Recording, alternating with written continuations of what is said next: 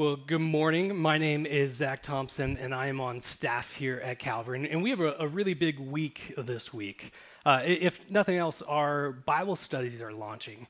On Mondays and Thursdays, men and women will be gathering here to take seriously God's Word, to study it, to learn from it. Tomorrow night, 6:30 to 8:30, we will have men and women here. Thursday morning at 6:30 a.m. If you are adventurous to come and join me before work, I encourage you to do that. Our women will come at 10 a.m. I think it's 10 a.m. I didn't do my research before coming up. Let's say 10 a.m. on that one and get corrected later if I'm wrong. But Bible studies are launching this week, and we're really excited about that. And we're really encouraged of what God might do through these times of people coming together to learn from Him.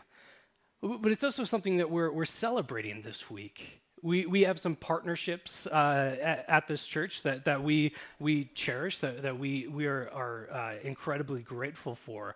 Today marks the 8-year anniversary of Uri Church meeting in this building.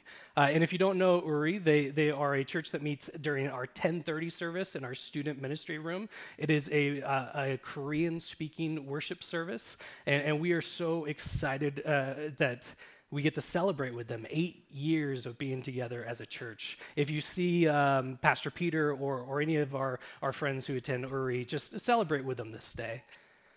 Also exciting is that this Friday marks the 1-year anniversary of Vida Nueva meeting here, which is a Spanish-speaking church that meets on Fridays. And a year ago, they started meeting here. Pastor Tom and I got to be at their first gathering together, and it's incredible to think that a year has passed already. So just be thinking about these churches. It's so honoring to get to partner alongside of them in this greater goal of reaching people for Jesus in a variety of languages, at a variety of times, in a variety of circumstances, whether it's reaching the city of Thornton or the surrounding areas. We are so grateful to get to have these partnerships with Uri Church and Vida Nueva.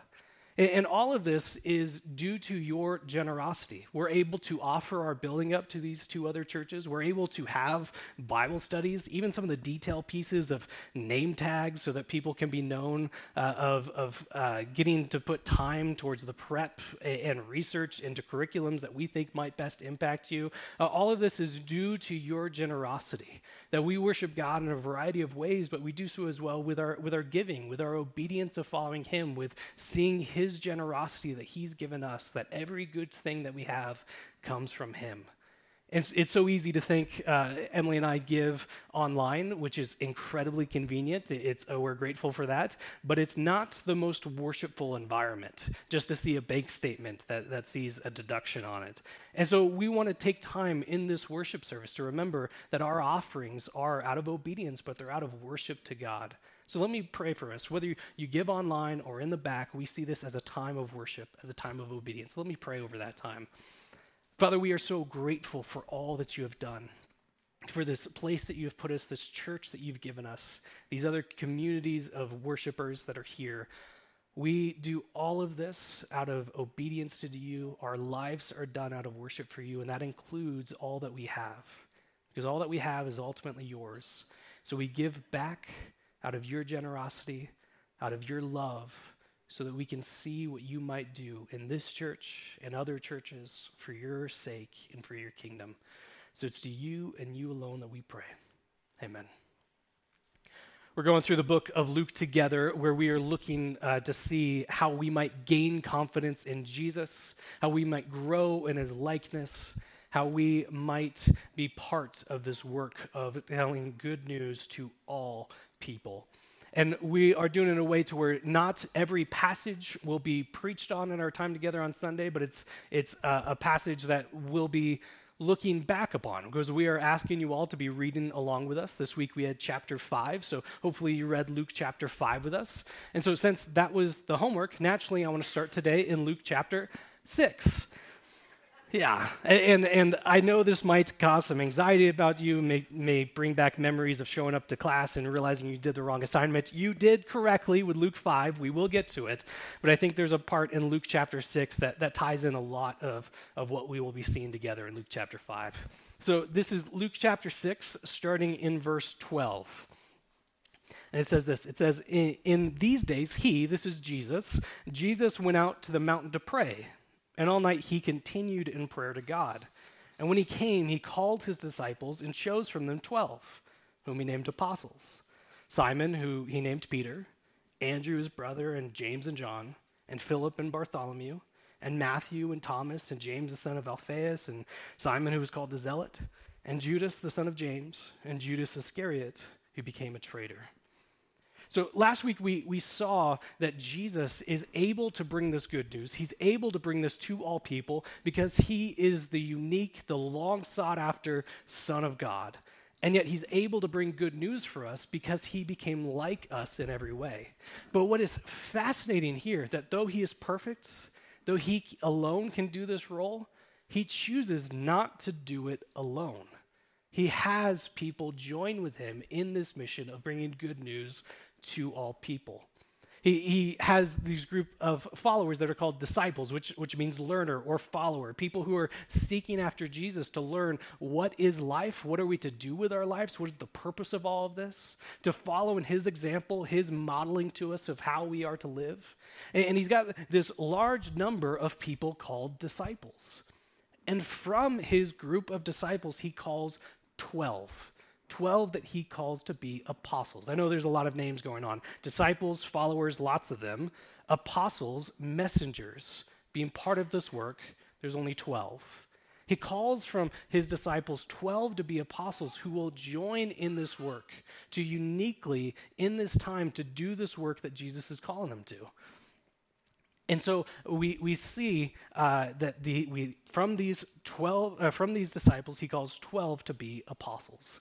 Now, as you look through these names of these apostles, a few of them we see for the first time in Luke chapter 5. We see some of them follow Jesus for the first time in Luke chapter 5. There's Simon, who will later be renamed as Peter, and James and John. They show up in chapter 5, 1 through 11.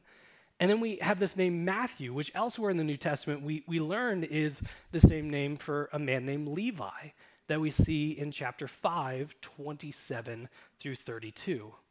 And so we see these initial callings of people back in chapter 5. And as we're looking at how these people are called, what it is that they're called to, this is what we find out in Luke chapter 5, that Jesus calls unlikely individuals to join an unlikely group towards an unlikely mission. Unlikely individuals, unlikely group, unlikely mission. So we'll start with the calling of these unlikely individuals. Let me read for us Luke 5. See, I told you we'd go back. Luke 5, 1 through 11. It says, on one occasion, while the crowd was pressing in on him to hear the word of God, he was standing by the lake of Gennesaret, which is also the Sea of Galilee. So he was standing at the lake of Gennesaret, and he saw 2 boats by the lake. But the fishermen had gone out from them and were washing their nets. Getting into one of the boats, which was Simon's, he asked him to put out a little from the land. He sat down and taught the people from the boat. And when he had finished speaking, he said to Simon, put out into the deep and let out your nets for a catch. And Simon answered, Master, we toiled all night and took nothing. But at your word, I will let down the nets. And when he had done this, they enclosed a large number of fish, and the nets were breaking. They signaled to their partners on the other boat to come and help them. And they came and filled both boats so that they began to sink.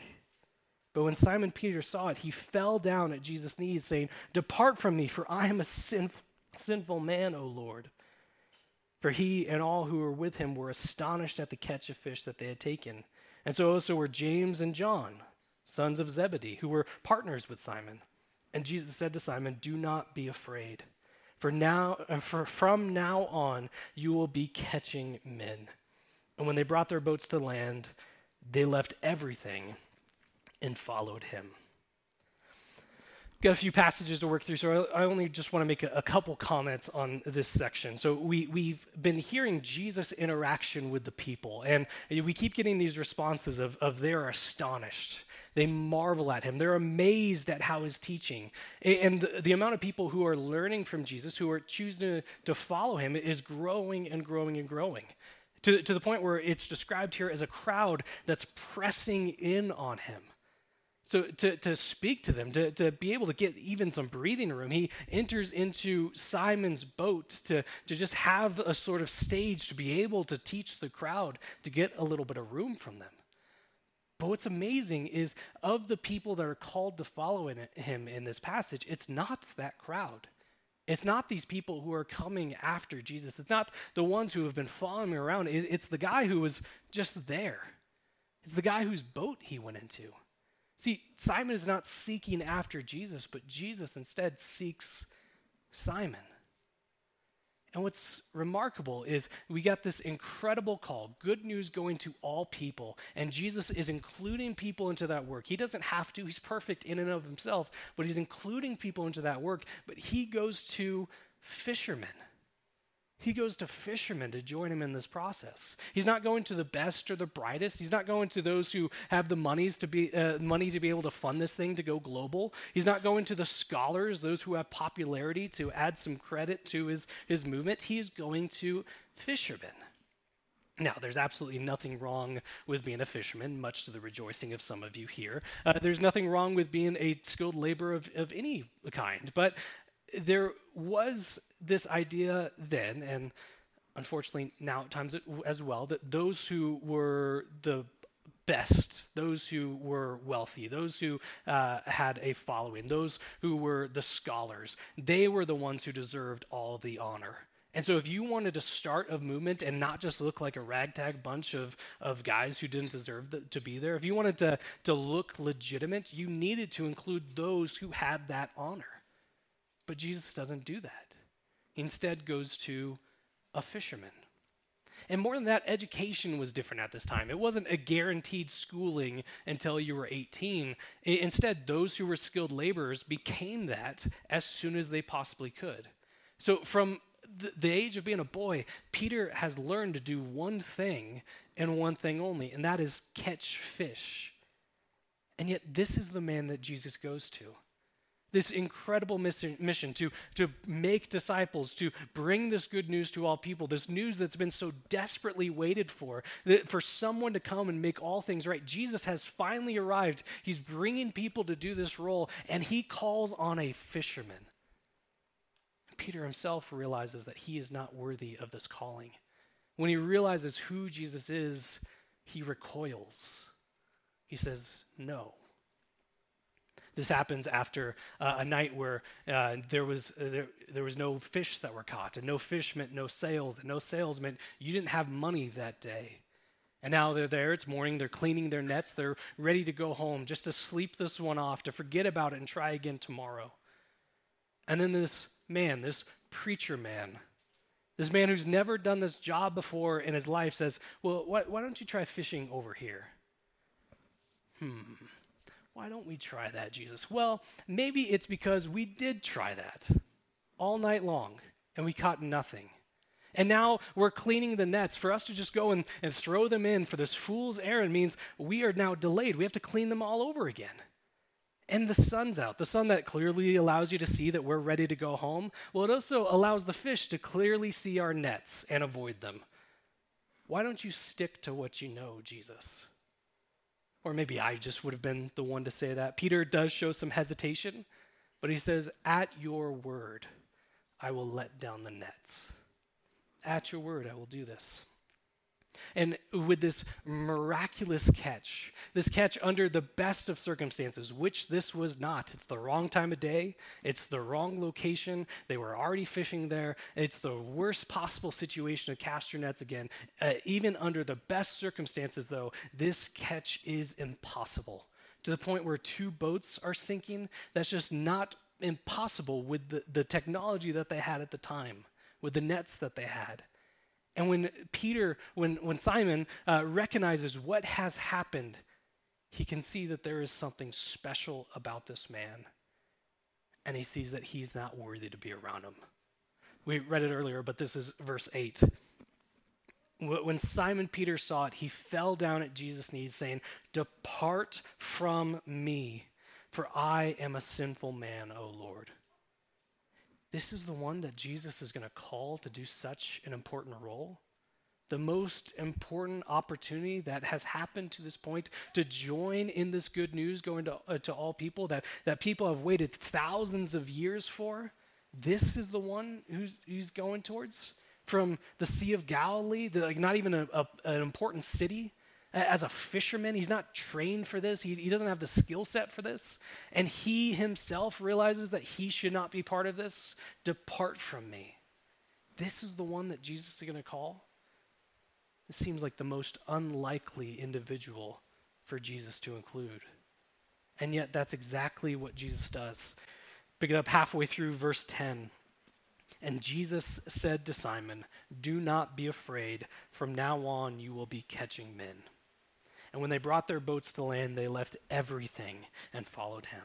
From now on, you will be catching men. From now on, you will be helping people realize who Jesus is. From now on, you will be bringing this good news to all people. You will be catching men and women. But it seems like the most unlikely of person to include in that important task. Simon and also James and John, who join after this, they seem so incredibly unlikely.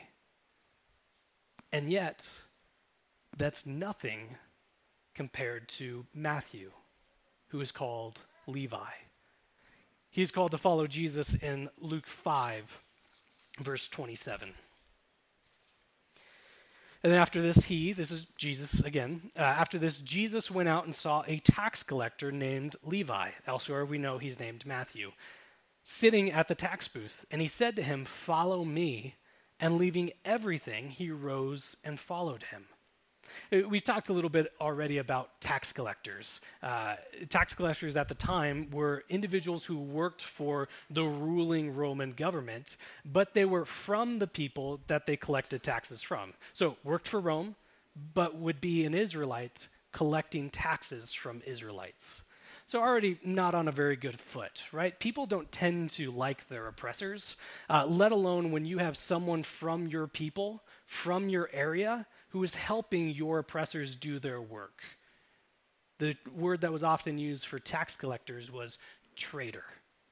But beyond that, there was the fact that tax collectors had a set amount of money that they were supposed to collect from a people. And it was a job that didn't really come with a salary.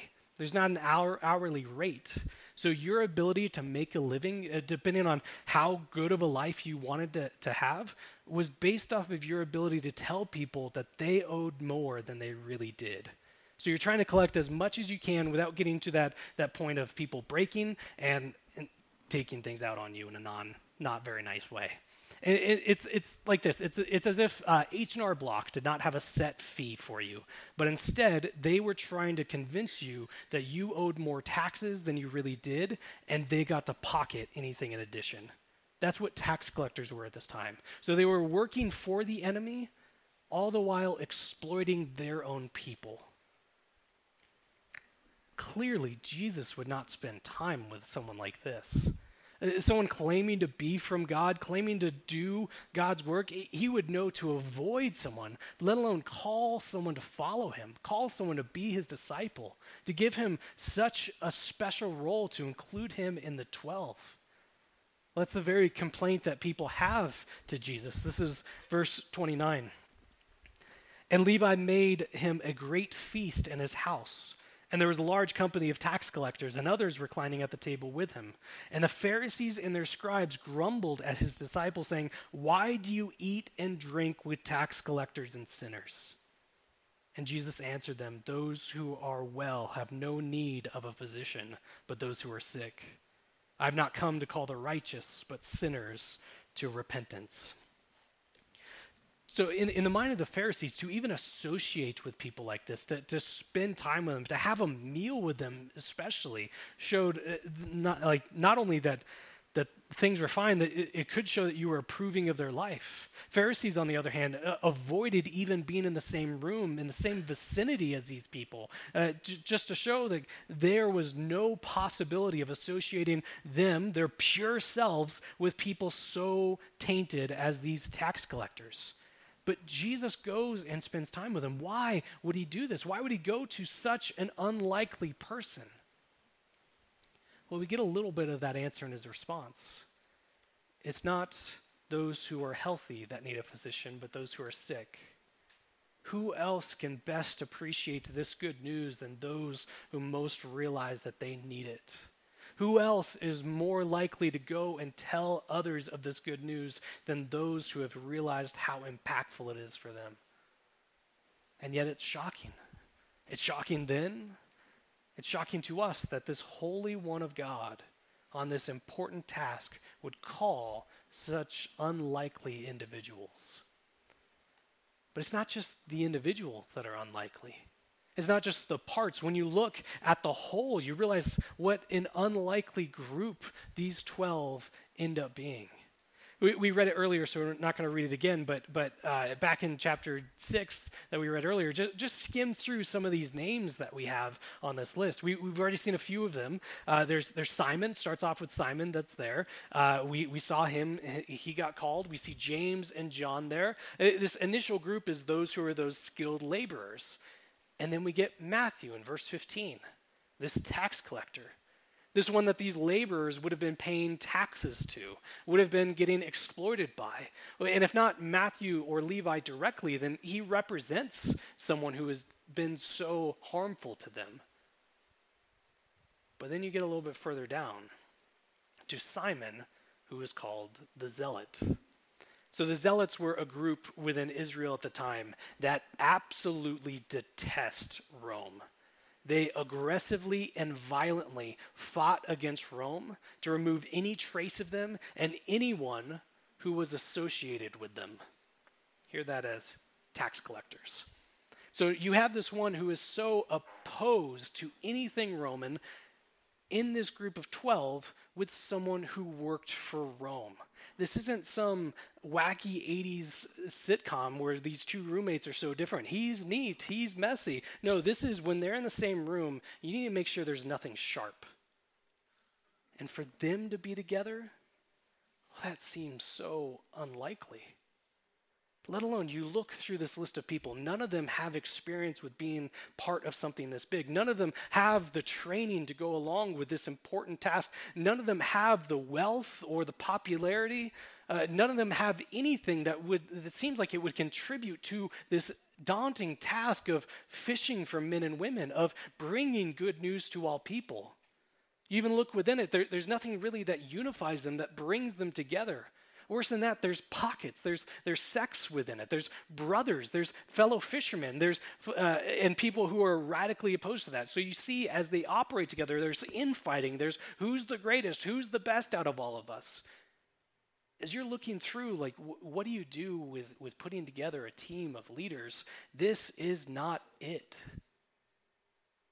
It seems the most unlikely of groups for such an important task. And that's the last bit. Unlikely individuals who form an unlikely group towards an unlikely mission. We see that in Jesus' call to Simon. Now you will fish for men and women. Now you will go towards those who are far from me. Now you will go and help others to see who I am. Now you will go and bring this good news to others.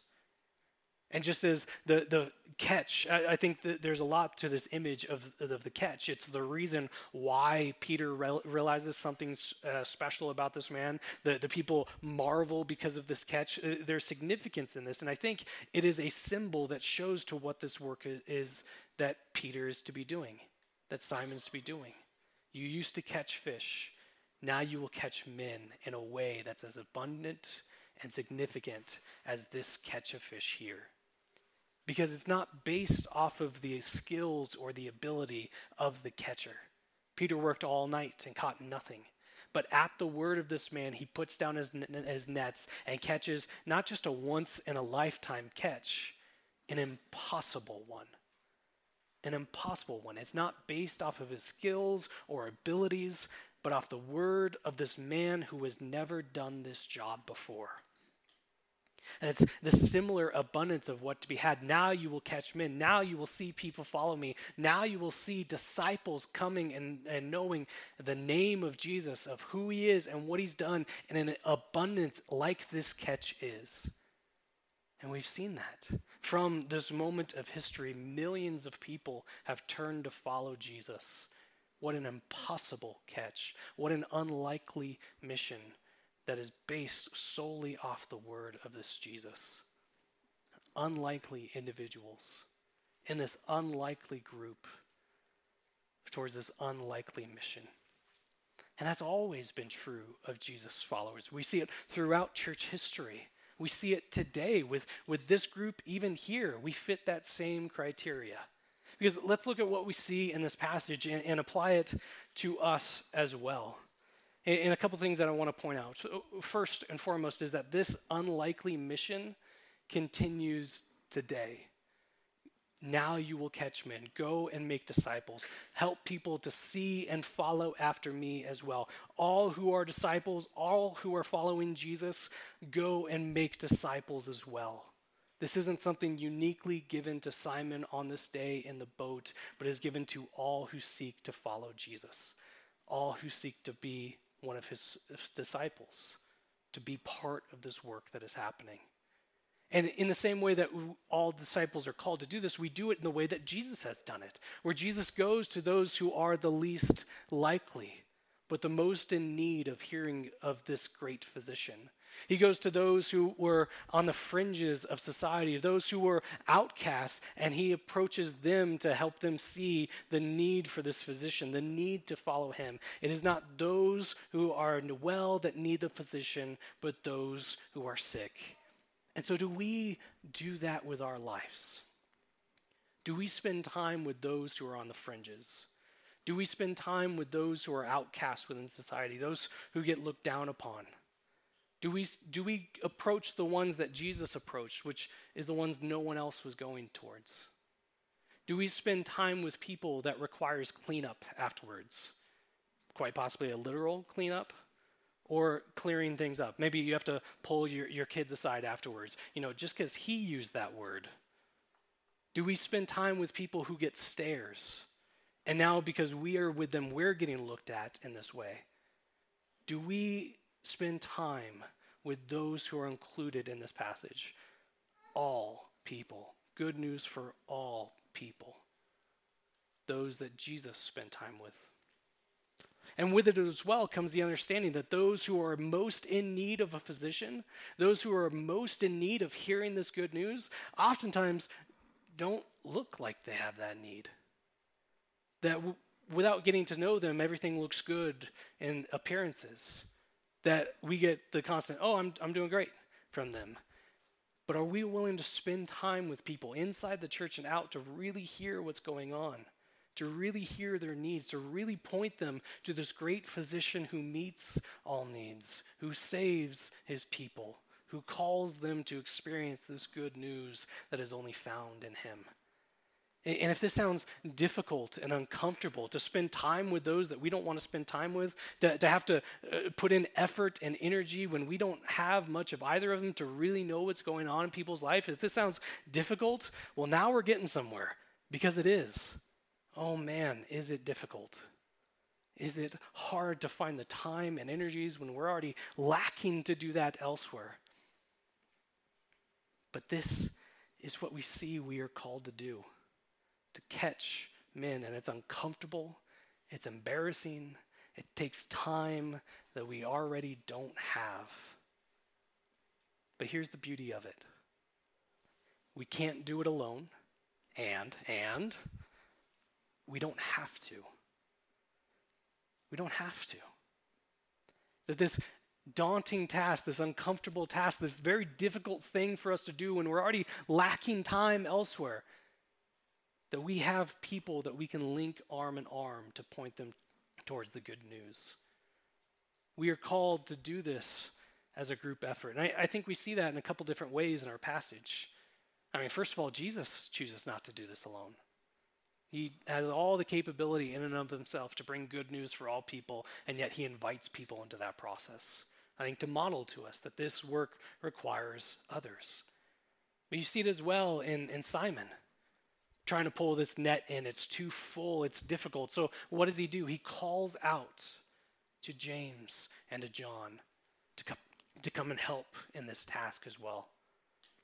And again, I think there's a lot of symbolism in this act. I think the text points to that. In the same way that they couldn't pull in that catch that day, we cannot hope to do this role that's been given to us, to go and catch men and women, to make disciples. We cannot hope to do that on our own, and yet we do not have to.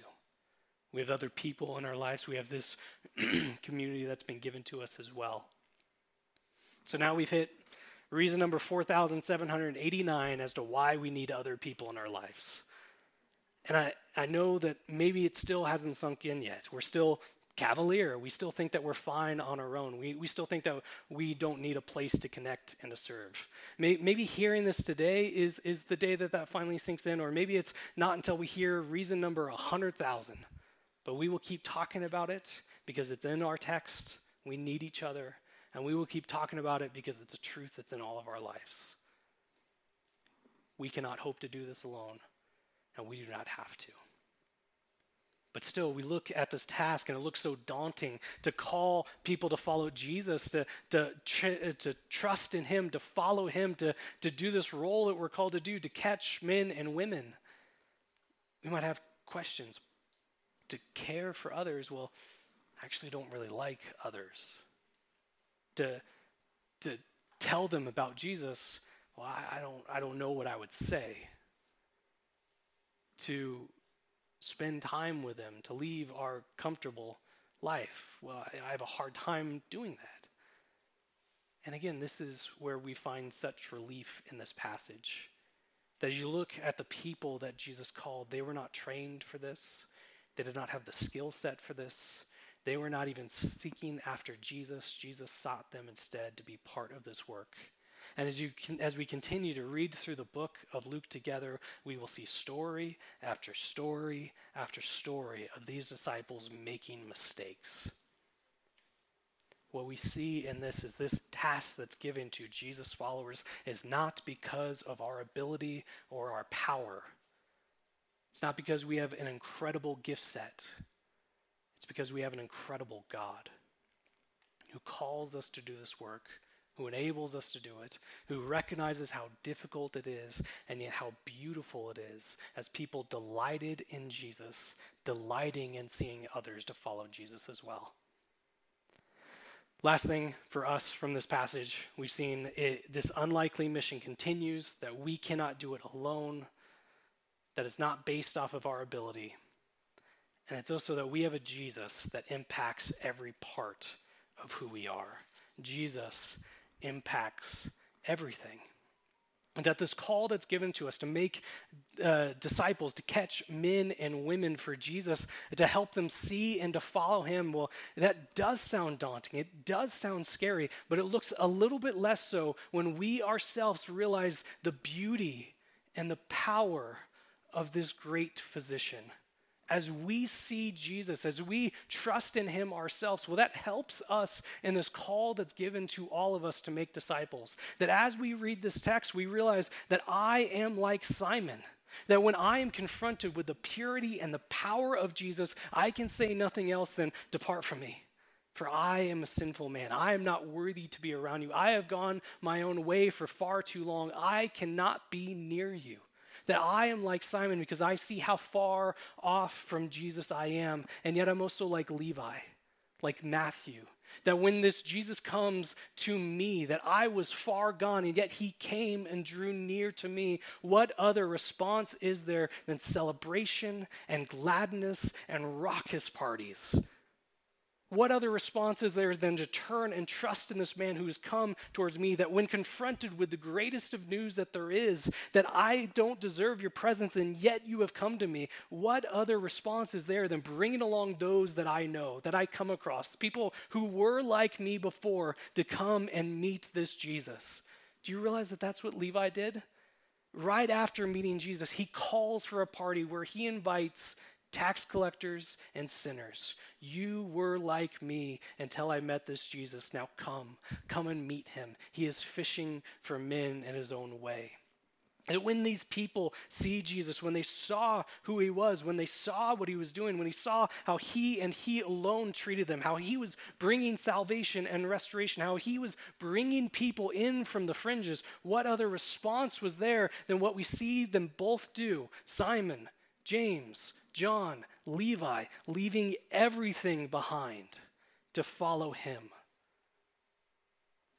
But maybe we're not at that place yet. Maybe we're not seeing that Jesus that's fully worthy of trust, that we're willing to leave everything behind to follow him. Or maybe we're in one of those times of our lives where it's difficult, where the beauty and the purpose of Jesus is not as vibrant as it usually is for us. We all have those times in our lives. Or maybe I'm a freak and it's just me, but maybe we're in a time like that. Or maybe we're struggling with this task that's been given us to make disciples, to catch men and women, when we see how difficult that is, how uncomfortable it is. That's a struggle for us. Or maybe we're just in a place where we just want to come and sing some songs and eat a donut and slip out. Or maybe we're having a hard time seeing how Jesus has to do with anything that we're actually going through. Like, these are great stories on the page, but what does Jesus know about life in 2022? What does Jesus know about what it means to be a mother or a father? What does Jesus know about data entry? What does Jesus know about having to balance a schedule or finances or this class load that we're under? What does Jesus know about having doubts? Probably the exact same that Jesus knew about fishing. But maybe we're in a time like this where we're having a hard time with following this Jesus. And so I encourage you to keep coming back, to connect with us here. Because what you will find here is a group of people who are also struggling. A group of people who miss the beauty of this physician at times, who comes to seek and save the lost. A group of people who are daunted by this task of making disciples. A group of people who need to be reminded that this good news is for all people. And that's the best of a solution that I have, is to keep coming back to find fellow people around you, because that's the only solution that I have. I don't have a spiritual exercise for you that makes this all go away. I don't have words that you can recite. I don't have another event that this is the one that's going to make everything good. Or another group. We see a lot of value in our programs, but they alone aren't going to fix any of this. Instead, our solution is the same one that we see in this text. That Simon goes from depart from me to being part of this role. That Levi goes from being a traitor, a tax collector, the most looked down upon in society, to being included into this process. How does that happen? Where does this boldness come from? Not perfect boldness, they still make mistakes. Where does this turning come from? Well, it's in seeing Jesus. Because what we're doing in this time as we're going through the book of Luke is we are looking to him to gain the courage to do this work that he's called us to make disciples, to fish for men and women. We are looking to him to find any sort of certainty or purpose in this world. We are looking to him to find peace and joy. We are looking to him to find what we ought to do with our lives, because it's only in looking to him that we find these answers. So continue with us as we seek to do the same thing that Simon and Levi did. It's in seeing Jesus that enabled them to do the work that God called them to do. Join us as we are people who are struggling as well, as we don't always do this as well as we would like, as well as we think we ought to. Join us as we are doing what God's people have always been and have always done. What you will find here is unlikely individuals formed into an unlikely group towards an unlikely mission. Father, we are so grateful that you show us that this work that your Son has done, this work that he's done to bring good news to all people, this work that is so desperately longed for throughout history, throughout all of our lives, and yet you have come to bring life and joy and peace. You have come to show this good news and that it's attainable. You've come to show us our part and what it is that you are doing. We are grateful that we are included in this work. It is so honoring to be part of reaching people, of fishing for men, of making disciples. It is so relieving to realize that we don't have to do this alone. It is so relieving to realize that it's not off of anything that we have on our resume. It's not something we've earned or deserve, but it's because you are working through us. And we are so grateful that it's in seeing who your Son is and what he's done that shapes us and molds us, that gives us the means, the ability, the encouragement, the drive to do what you've called us to do. Help us as people who struggle, who feel defeated, who feel like we don't deserve this, to see the goodness of your grace, the goodness of your Son, who has come to seek and save people who are ailing, people who are lost, people like us. So it's you and you alone we pray.